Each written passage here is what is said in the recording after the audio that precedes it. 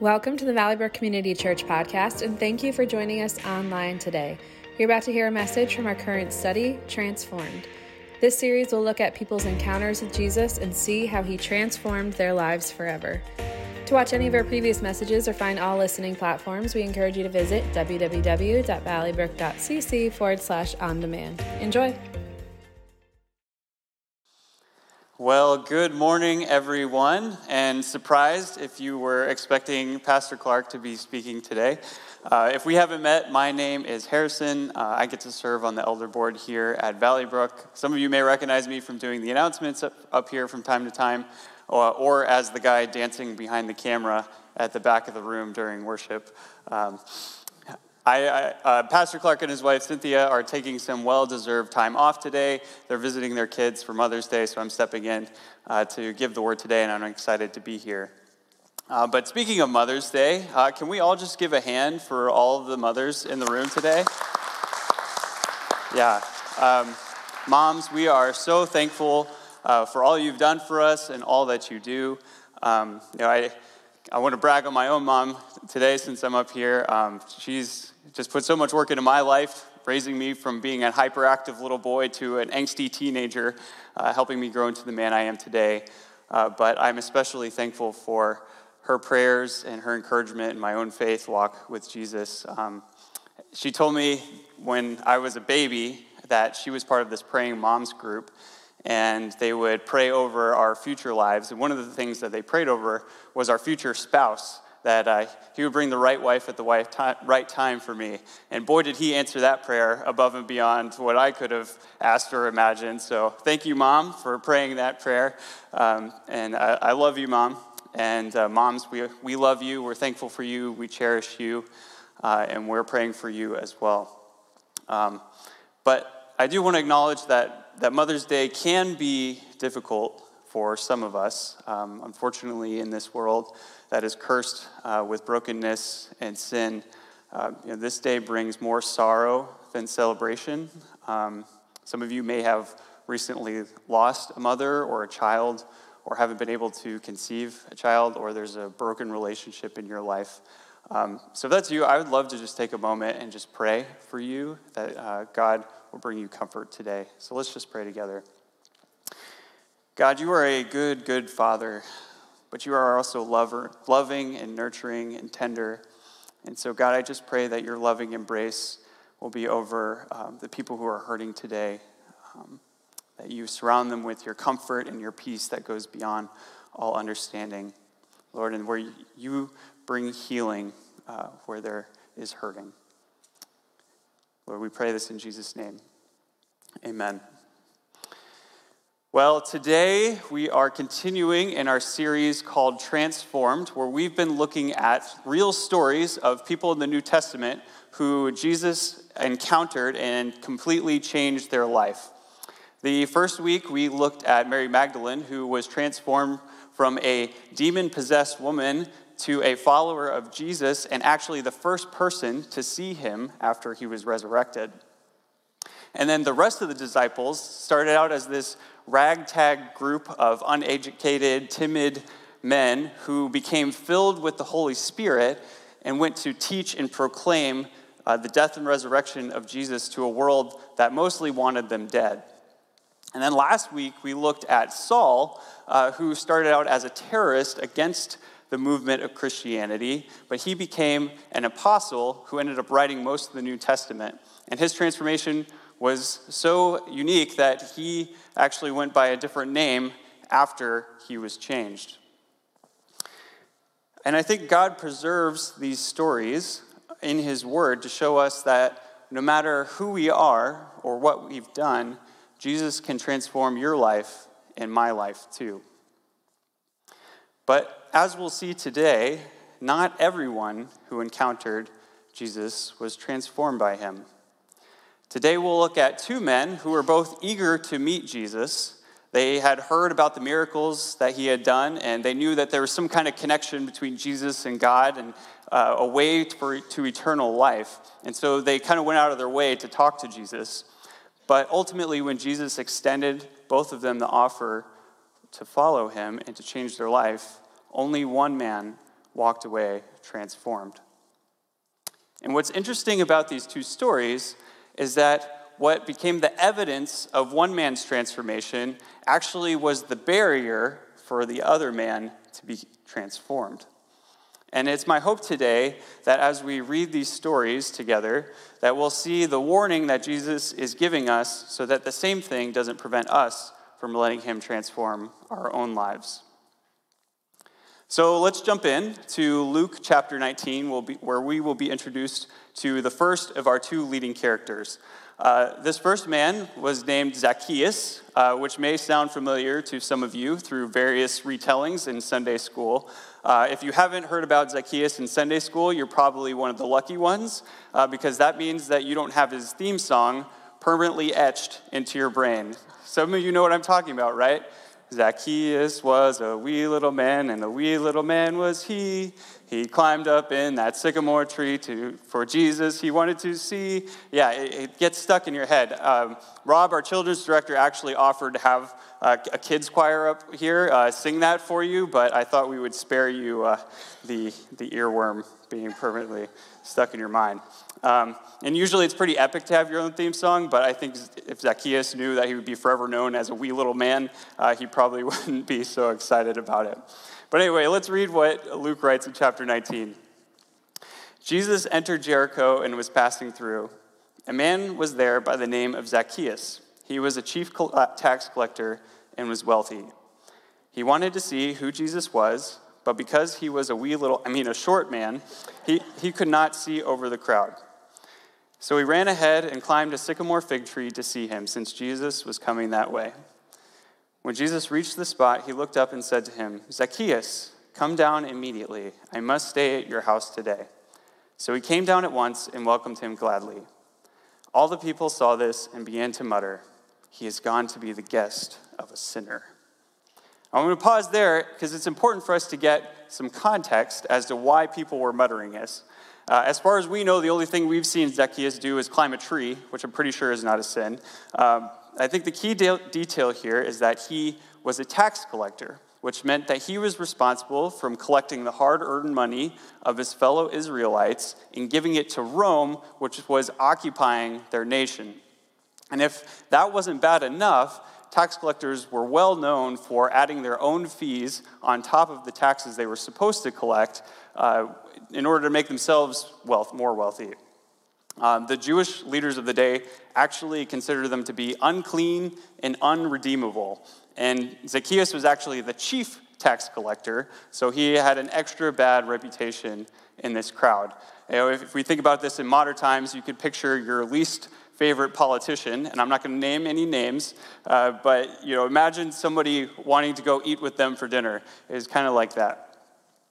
So let's take a break from such an unsavory character, and let's meet our other leading man, who Jesus actually encounters a few verses earlier in Luke 18.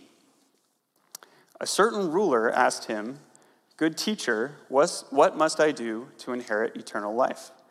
"Why do you call me good?" Jesus answered. "No one is good except God alone. You know the commandments. You shall not commit adultery. You shall not murder. You shall not steal. You shall not give false testimony. Honor your father and mother. All these I have kept since I was a boy." So we don't know his name. We only know that he's called the rich ruler, or in Matthew, he's called the rich young ruler. But unlike this Zacchaeus fellow, this guy has the history and the credentials to make for a great Christian. He may not have a theme song, but if he did, it would probably be something like, "Great is my faithfulness," since he has been on top of following all of those commands since he was a child. But Jesus sees that there's one thing that this guy has to do before he can truly follow him. When Jesus heard this, he said to him, "You still lack one thing. Sell everything you have and give to the poor, and you will have treasure in heaven. Then come, follow me." So now we've been introduced to both candidates, and Jesus has made invitations to both to follow him. One is this vile tax collector, and the other is a righteous ruler. Pretty much the only thing that they have in common is that they're both wealthy. So let's see how each one responds to Jesus, starting with the rich young ruler. So Jesus said, "Then come follow me." The rich young ruler, when he heard this, he became very sad because he was very wealthy. Jesus looked at him and said, "How hard is it for the rich to enter the kingdom of God? Indeed, it is easier for a camel to go through the eye of a needle than for someone who is rich to enter the kingdom of God." Those who heard this asked, "Who then can be saved?" Jesus replied, "What is impossible with man is possible with God." But Zacchaeus stood up and said to the Lord, "Look, Lord, here and now I give half of my possessions to the poor. And if I have cheated anybody out of anything, I will pay back 4 times the amount." Jesus said to him, "Today salvation has come to this house, because this man too is a son of Abraham. For the Son of Man came to seek and save the lost." And as we can see from the crowd's reaction, both of these conversations didn't quite go down as they expected. The rich young ruler had spent his whole life doing the right things. So surely he was exactly the kind of person that Jesus was looking for God's kingdom. But Jesus knew that beneath the surface of this put-together exterior, this man didn't actually trust God. What he did trust was his own deeds and his own wealth. On the other hand, Zacchaeus likely spent his whole life doing the wrong things. People thought that he was a waste of time for Jesus. But Zacchaeus' willingness to surrender his wealth and his treasure was the evidence that his heart had been changed, and he was willing to entrust his life to God. And so our first takeaway from these two stories is actually a pretty amazing hope and truth, that Jesus' invitation to us is not based on our history, but on our willingness to surrender to him. So if you hear nothing else today, hear the words of Jesus when he says that he came to seek and to save the lost. He isn't looking for people who have it all put together. His invitation extends to all of us who know we don't. Maybe when you think of your past, you rank yourself somewhere between Zacchaeus and the rich young ruler. Or maybe you're saying, if you knew my past, I would make a chief tax collector look like a saint. But here's the good news. No matter what you've done, no matter where you've been, or who you think you are, Jesus wants you in his kingdom. And he paid the way for all of us to be right with God. The only thing that we have to do is put our faith in him. So that's the great hope that all of us can take away from the stories of Zacchaeus and the rich ruler.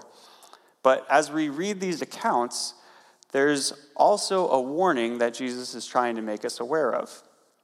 That although his offer for salvation is free, there's something, particularly our money and our treasure, that can prevent us from accepting that offer, or for those of us who have accepted Jesus, it can prevent us from following him and surrendering to him completely. Pastor Clark shared this quote a few weeks ago as part of this series from Martin Luther, and I think it's so relevant to the story of Zacchaeus and the rich ruler. It goes like this: there are three conversions a person needs to experience: the conversion of the head, the conversion of the heart, and the conversion of the pocketbook. Unfortunately, not all three happen at the same time. And it's this third type of conversion that is most evident in these two stories compared to some of the previous transformation stories that we've looked at so far in this series. But all three parts are equally important and indicative of our entire spiritual transformation. The conversion of your head and your heart are crucial for surrendering to Jesus, but the conversion of our pocketbooks is often one of the most obvious signs that we have been truly transformed. Jesus thought the topic of money was so important that 15% of all of his recorded words were dedicated to it, more than all of his teaching on heaven and hell. And if we zoom out and look at all of Scripture, there are over 2,350 verses devoted to money, which is twice as much as all of the verses devoted to faith and prayer combined. But why such an emphasis on our money and possessions? I think Jesus' words in the book of Matthew provide a great summary on a lot of his teaching on the topic. He said, "Do not store up for yourselves treasures on earth, where moths and vermin destroy, and where thieves break in and steal. But store up for yourselves treasures in heaven, where moths and vermin do not destroy, and where thieves do not break in and steal. For where your treasure is, there your heart will be also. The eye is the lamp of the body. If your eyes are healthy, your whole body will be full of light. But if your eyes are unhealthy, your whole body will be full of darkness. If then the light within you is darkness, how great is that darkness? No one can serve two masters. Either you will hate the one and love the other, or you will be devoted to the one and despise the other. You cannot serve both God and money." So I think what Jesus is trying to tell us here is that there's a fundamental connection between our spiritual lives and our treasure and how we handle money. And when he's talking about money here, he's not just talking about our cash. He's talking about all the stuff and things that we own. You know, our cell phones, our clothes, our lattes, our Netflix subscriptions, our cars, our houses, our retirement accounts. If you got crypto, your crypto. Our vacation budget, it's anything that you would say, yeah, that thing is mine. You know, we see this money-heart connection in the actions of both Zacchaeus and the rich young ruler. You know, on the surface, the rich young ruler said that he was willing to do what it took to get eternal life, but his unwillingness to let go of his treasure showed that he was really invested in his own kingdom, not God's. On the other hand, Zacchaeus said, "Here, Jesus, take what I have and use it to serve the least of these and bring justice to the hurting." The change in how he treated his treasure revealed that his heart had changed. I like how pastor and author Randy Alcorn summarizes this. He says, "Our handling of our money is a litmus test of our true character. It's an index of our spiritual life, and our stewardship of our money and possessions becomes the story of our lives."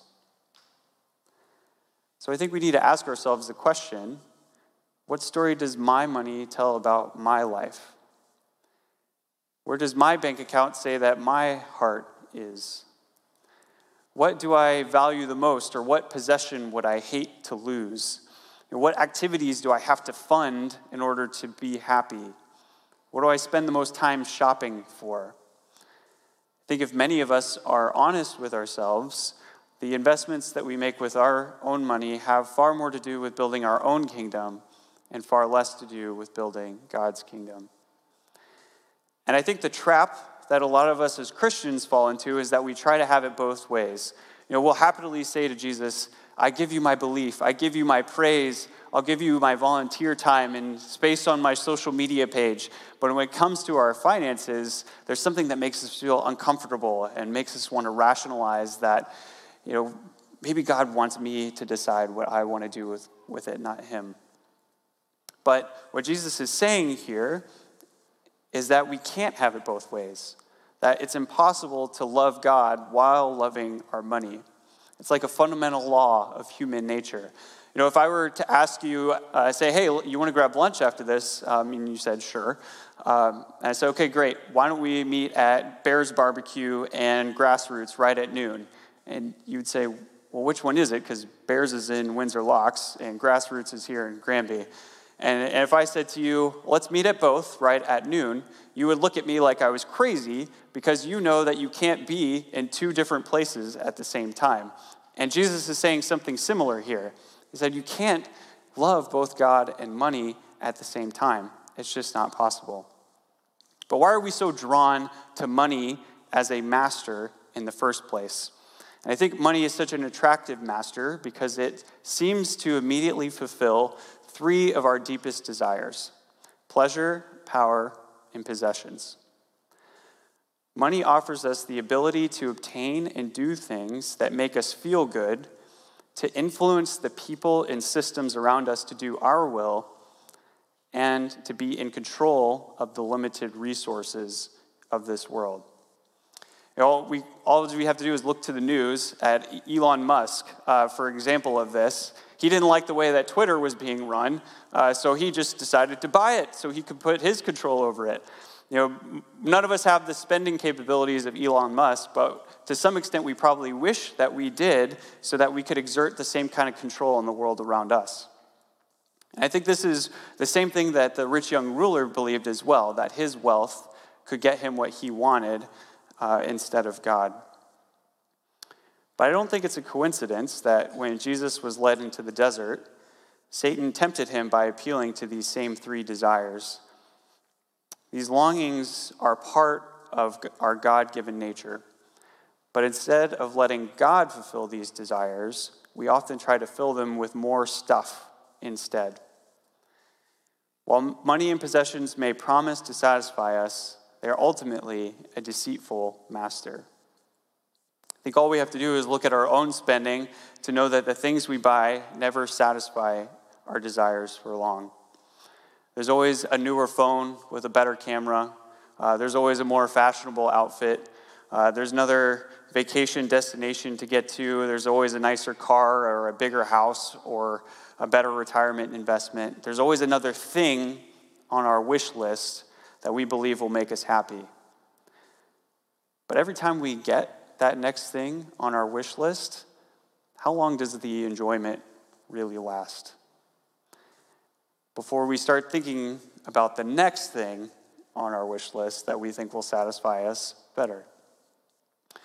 King Solomon, who was arguably the richest man to ever rule over Israel, even figured this out, that there was never a point where he had enough. In Ecclesiastes, he writes, "Whoever loves money never has enough. Whoever loves wealth is never satisfied with their income. This too is meaningless. As goods increase, so do those who consume them. And what benefit are they to the owners except to feast their eyes on them? The sleep of a laborer is sweet, whether they eat little or much. But as for the rich, their abundance permits them no sleep." Basically, what Solomon is saying here is what the late rapper Biggie Smalls so eloquently put as, "Mo money, mo problems," right? We see this over and over again, but we keep trying to buy our happiness anyway. I find these other words from Solomon in the book of Proverbs to be helpful as well, where he says, "Do not wear yourself out to become rich. Be wise enough to restrain yourself. When you gaze upon riches, they are gone, for they surely make wings for themselves and fly off into the sky like an eagle." I love this imagery because if next time I go shopping and I'm pushing my cart out into the parking lot, I just envision whatever I bought in my cart like flying off into the sky like a helium balloon. But it's true. We're tempted to think that if we had more money, it would solve more of our problems. But our money and possessions can really disappear at any time, and they certainly don't come with us when we die. This is why Solomon is saying, be wise enough to restrain yourself from putting your trust in money and possessions. And this is the same thing that Jesus is trying to tell the rich young ruler when he says, hey, don't store up for yourself treasures here on earth, but store up treasures here in heaven. But while our possessions here on earth won't last, there is an amazing promise in Jesus' words that I don't think we should miss. When we are generous with our money to give to the poor and the hurting, we're actually investing in eternal rewards in heaven. When Jesus talks about storing up treasures in heaven, he's not referring just to our salvation, but an increase in our capacity for joy in eternity. The topic of eternal rewards can be a whole entire sermon in itself, but Jesus teaches over and over again that our generosity in this life will directly lead to increased reward and responsibility in the next. And those things will last forever. This is different than the prosperity gospel, which says if I give to God now, he'll give me more stuff in this life. This is much, much better. God created in us those three desires of power, pleasure, and possessions, and he wants to be the one to fulfill those desires beyond anything that this world could ever give us. I love this quote from C.S. Lewis that I think captures this so well. He says, "If we consider the unblushing promises of reward and the staggering nature of the rewards promised in the Gospels, it would seem that our Lord finds our desires not too strong, but too weak. We are half-hearted creatures, fooling about with drink and sex and ambition when infinite joy is offered us, like an ignorant child who wants to go on making mud pies in a slum because he cannot imagine what is meant by the offer of a holiday at the sea. We are far too easily pleased." I think if we could grasp how incredible the treasures in heaven will be, it would be a no-brainer for us to invest there. If you and I were to teleport back into the 90s and I offered you could either a stock of Blockbuster Video or Amazon, you would say, I would take the Amazon, thank you very much, because today that Blockbuster is worthless and Amazon has grown exponentially. And Jesus, who stepped out of eternity, is trying to tell us something similar. He's saying, hey, all the stuff around you, including Amazon stock, may seem valuable to have at this point in time, but it's all going to be worthless in the blink of an eye. Instead, he says, but God's kingdom, that's going to pay back dividends beyond what you can imagine. I think Zacchaeus understood this when he was willing to walk away from his money as his master and towards Jesus instead. And God incentivizes us to do the same. So when we realize that money is a terrible master and God is a perfect one, how do we actually do that? How do we turn and serve him with our money? I know the question comes up when we read the story of the rich ruler, is God calling me to give up everything I have to serve him or half of my possessions like Zacchaeus did? And the truth is, for some of us, he might be calling you to do that. He might be calling you to give up your salary and your home and your American lifestyle and actually go serve him in a mission field to reach people who need Jesus so desperately. But if all Christians gave up everything that we had, there wouldn't be as many resources to invest in missions and the poor. So God does call the rest of us to work and get paid a salary so that we can generate money, not to build our own kingdoms and our own wealth and our own comfort, but to build his kingdom and take care of the needy around us. God calls all of us to live generously, above and beyond what might be comfortable for us to do, so that we rely on him and not our money. The Apostle Paul, the same Paul that we talked about last week, gave this instruction to the church in Corinth, and I think it's helpful for us today. He said, "Remember this, whoever sows sparingly will also reap sparingly, and whoever sows generously will also reap generously. Each of you should give what you have decided in your heart to give, not reluctantly or under compulsion, for God loves a cheerful giver. And God is able to bless you abundantly, so that in all things, at all times, having all that you need, you will abound in every good work. As it is written, they have freely scattered their gifts to the poor. Their righteousness endures forever. Now he who supplies seed to the sower and bread for food will also supply and increase your store of seed and will enlarge the harvest of your righteousness. You will be enriched in every way so that you can be generous on every occasion. And through us, your generosity will result in thanksgiving to God." I think what he's saying here is that God gives us abundance so that we can be generous to others and to give cheerfully and willingly like Zacchaeus did. Now, I know some of us might be thinking, hey, that's a great command for all of the rich people. They should definitely give more. But I'm just trying to make ends meet. Have you seen inflation? Have you seen gas prices? I'm just trying to get by right now. Well, I think it's helpful for us to get a little bit of a global context here. If you make the federal minimum wage of $7.25 an hour, your income is in the top 14% of everyone in the rest of the world. If you make $60,000 a year, you would be in the top 1% richest people in the world. The truth is, most of us in America are living in abundance. We just choose to spend our money on ourselves to the point where we feel like we don't have enough to give generously. And when God asks us to give generously, he wants us to give the portion of our income and our wealth that shows that our hearts are entrusted to him and not our money. If you're not sure where to start, God gives a great starting point in his scripture by giving us the tithe, which he defines specifically as 10% of our income to the local church. That's kind of considered to be the training wheels of giving generously. And I believe with a little bit of sacrifice, all of us can get there. But the tithe is not a ceiling. It's just a starting point for a generous life of trusting God instead of our money. But here's the cool thing.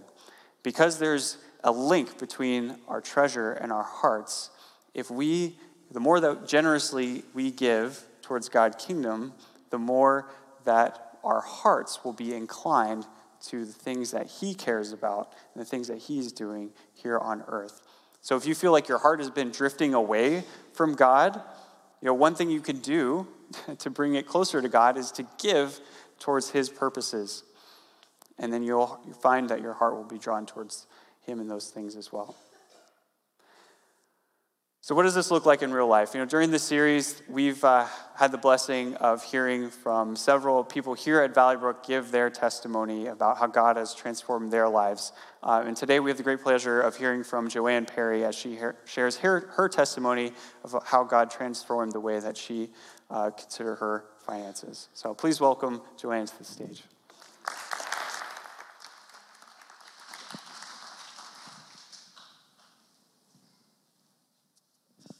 Hi.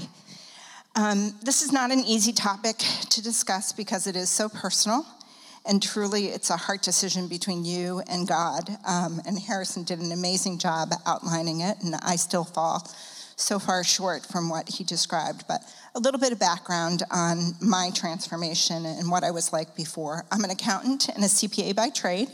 I chose that profession at a fairly young age because I loved the checks and balances and control that it gave me.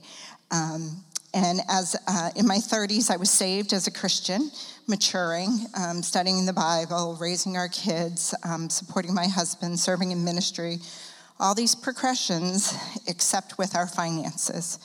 Ken had started his business. It was still early on in those years, and I had made the decision, and we had made the decision for me to stay home full-time, give up my salary, and be a full-time mom. I did all the banking in our home because of my profession and the time that I had, and I found this season to be new, a season of tight finances with one salary missing. And I had heard Clark preach, as Harrison did today, that it's a transformation that takes time in your mind, and then you finally can get it to your heart, and then you can release it. And that was definitely what was happening for me. I had heard about it multiple times. I had studied it in the Bible. And it was finally a Sunday that the preacher was speaking, and I heard him say, "You need to let go. What are you holding on to so tight that you're not willing to let go of?" And for me, it was our finances. So in this tight season in our life, I let go and had that conversation with Ken, and he agreed to that we were going to tithe moving forward. And it was a huge relief and a weight that was lifted from both of our shoulders once we decided to do that. So how has Jesus transformed our lives since then? Once that decision was made, it was solid. It's the first check that we write every month. It's on our gross income. And that helped me to just turn over the control of our finances as a whole, as a family, to God and trust in him. We saw God's provision and blessing in our lives and our finances and began to give to other kingdom causes. One of the first was the capital campaign here at Valley Brook. We shared with our kids that we'd be sacrificing because what we were giving was going to be above and beyond that tithe for God's kingdom, for what he's doing through this church. And our kids agreed with that. As we grew beyond that, we we began to support other Christian causes and organizations, missionaries, child sponsorship, special causes and events that are dear to our heart to give. So this is all easy to do when you can do it, when you're doing it and life is good. But the test really comes when things in your finances turn upside down, which can happen when you lose a job or when something crazy happens. And that's what happened in our lives about 10 years ago. Ken's company has a check writing division.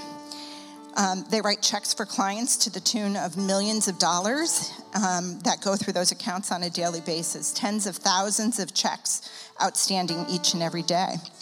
And one day, unannounced, the federal government showed up and seized all those accounts pertaining to that leg of his business. It was millions of dollars. The government was able to do this because of the Patriot Act, where they're allowed to seize assets first and investigate after. So Ken and his business partner were later informed that one of their clients using this service had a shell corporation that was 3 layers removed from the one that they worked with, and the government was investigating that, but that gave them still the right to come in and take all that they did. Needless to say, our life was turned upside down immediately. Our income was cut immediately by 2/3, and we did not know what the next week would hold, let alone the months to come. It was a nightmare, and I can clearly remember pulling over in Salmon Brook Park to take a call from Clark 2 days into this, where he just said, "Hey, just checking to see how you're doing." And I said, the accountant in me is doing the math. I'm going in my head saying tens of thousands of outstanding checks with non-sufficient funds charges against their bank accounts would be $2 to $3 million. And that would bankrupt the company, bankrupt us, and probably see lawsuits from all of Ken's clients at that point. Clark prayed with us, and Clark and Cynthia prayed through this season with us, along with several of our Valley Brook family. That was just such a blessing. And it reminded me that my life verse is to trust in the Lord with all your heart and lean not unto your own understanding. And I really needed to get out of my own head, get out of the math I was computing, and just trust in him. In all your ways, acknowledge him, and he will direct your paths. And we knew that's what we had to do. We didn't know what the future held. It was a scary season, but we were going to trust him. So whatever little bit came in this season, we gave, and we continued to give that tithe, and God was faithful. Through it all, whatever came. So eventually, the government dropped the charges, dropped the suit, and returned the money to Ken's clients. And we have moved on. It cost hundreds of thousands of dollars in the process, but God was faithful unbelievably through that whole process. So what is our life like now? When our finances are governed by your heart and the love of the Lord, it is just a true joy. You don't even have to think about it when it comes to the tithe. And what you give above and beyond that, wherever that may be, whether it's church or another organization or foundation that you have a heart for, God just gives you joy in giving and releasing those funds for his kingdom. One of the other things that changed in our finances when I went back to work full time, Ken took over doing our finances in our home. And that was such a blessing because I had so limited time at that point. But it's also important in any marriage that you both know what each of you is making, bringing in, what you're spending, and how you're giving. And that is just, that's just a blessing. And so I encourage that for anyone, as well as I'm going to do a plug for Financial Peace. We took it years ago, Financial Peace University, and I would recommend it. I use it when I do financial counseling with individuals and businesses today. So we have a generous, faithful, loving God who's always with us. And he wants our whole life, and it really is. When you let go of that, and when you can let go of your finances, it's such a joy and such a relief because God is in control.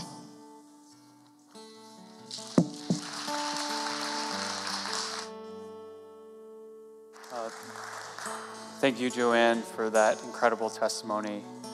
And I think we can all look to Joanne, Zacchaeus, and the stories of their life transformation with Jesus through their finances as an inspiration today to trust God with not just our head, not just our heart, but our treasure as well. You know, in the end, all of our money and our stuff will ultimately fail, but God's purpose and his plan will always prevail. And for those of us who are in Christ, he actually promises us that when we're generous, that he will reward us. He'll take care of us in this life and reward us in the next. But this all starts first with accepting that free gift of salvation that Jesus offers. They offer to take not just your heart from your finances to God, but your life from your death to life. He, on the cross, paid for your sins and my sins. And it doesn't matter what our history is. It just matters that we surrendered to him. If you haven't made that decision to surrender your life to Christ today, I would love to offer you the opportunity to do that today. In the moment, we're all going to pray together, and I'm going to give you some words that you can pray back to God to take that opportunity. The words themselves aren't anything special. What matters is that it comes from your heart. So why don't we all bow our heads and pray together? And if that's you, and you want to commit your life to Christ today, just repeat these words back to God. Say, God, I believe in Jesus. I believe that Jesus died for my sins. And I believe that Jesus rose from the dead. Now I commit my life to follow him. We'll say amen to that prayer. And then for all of us, God, we just confess that there are times in our life when we want to have control over our money and not give it over to you. That we've been allured by what money offers us when only you can truly satisfy us. So God, in this moment, I just pray that you allow us to release to you the thing that's holding us back from fully surrendering it to you.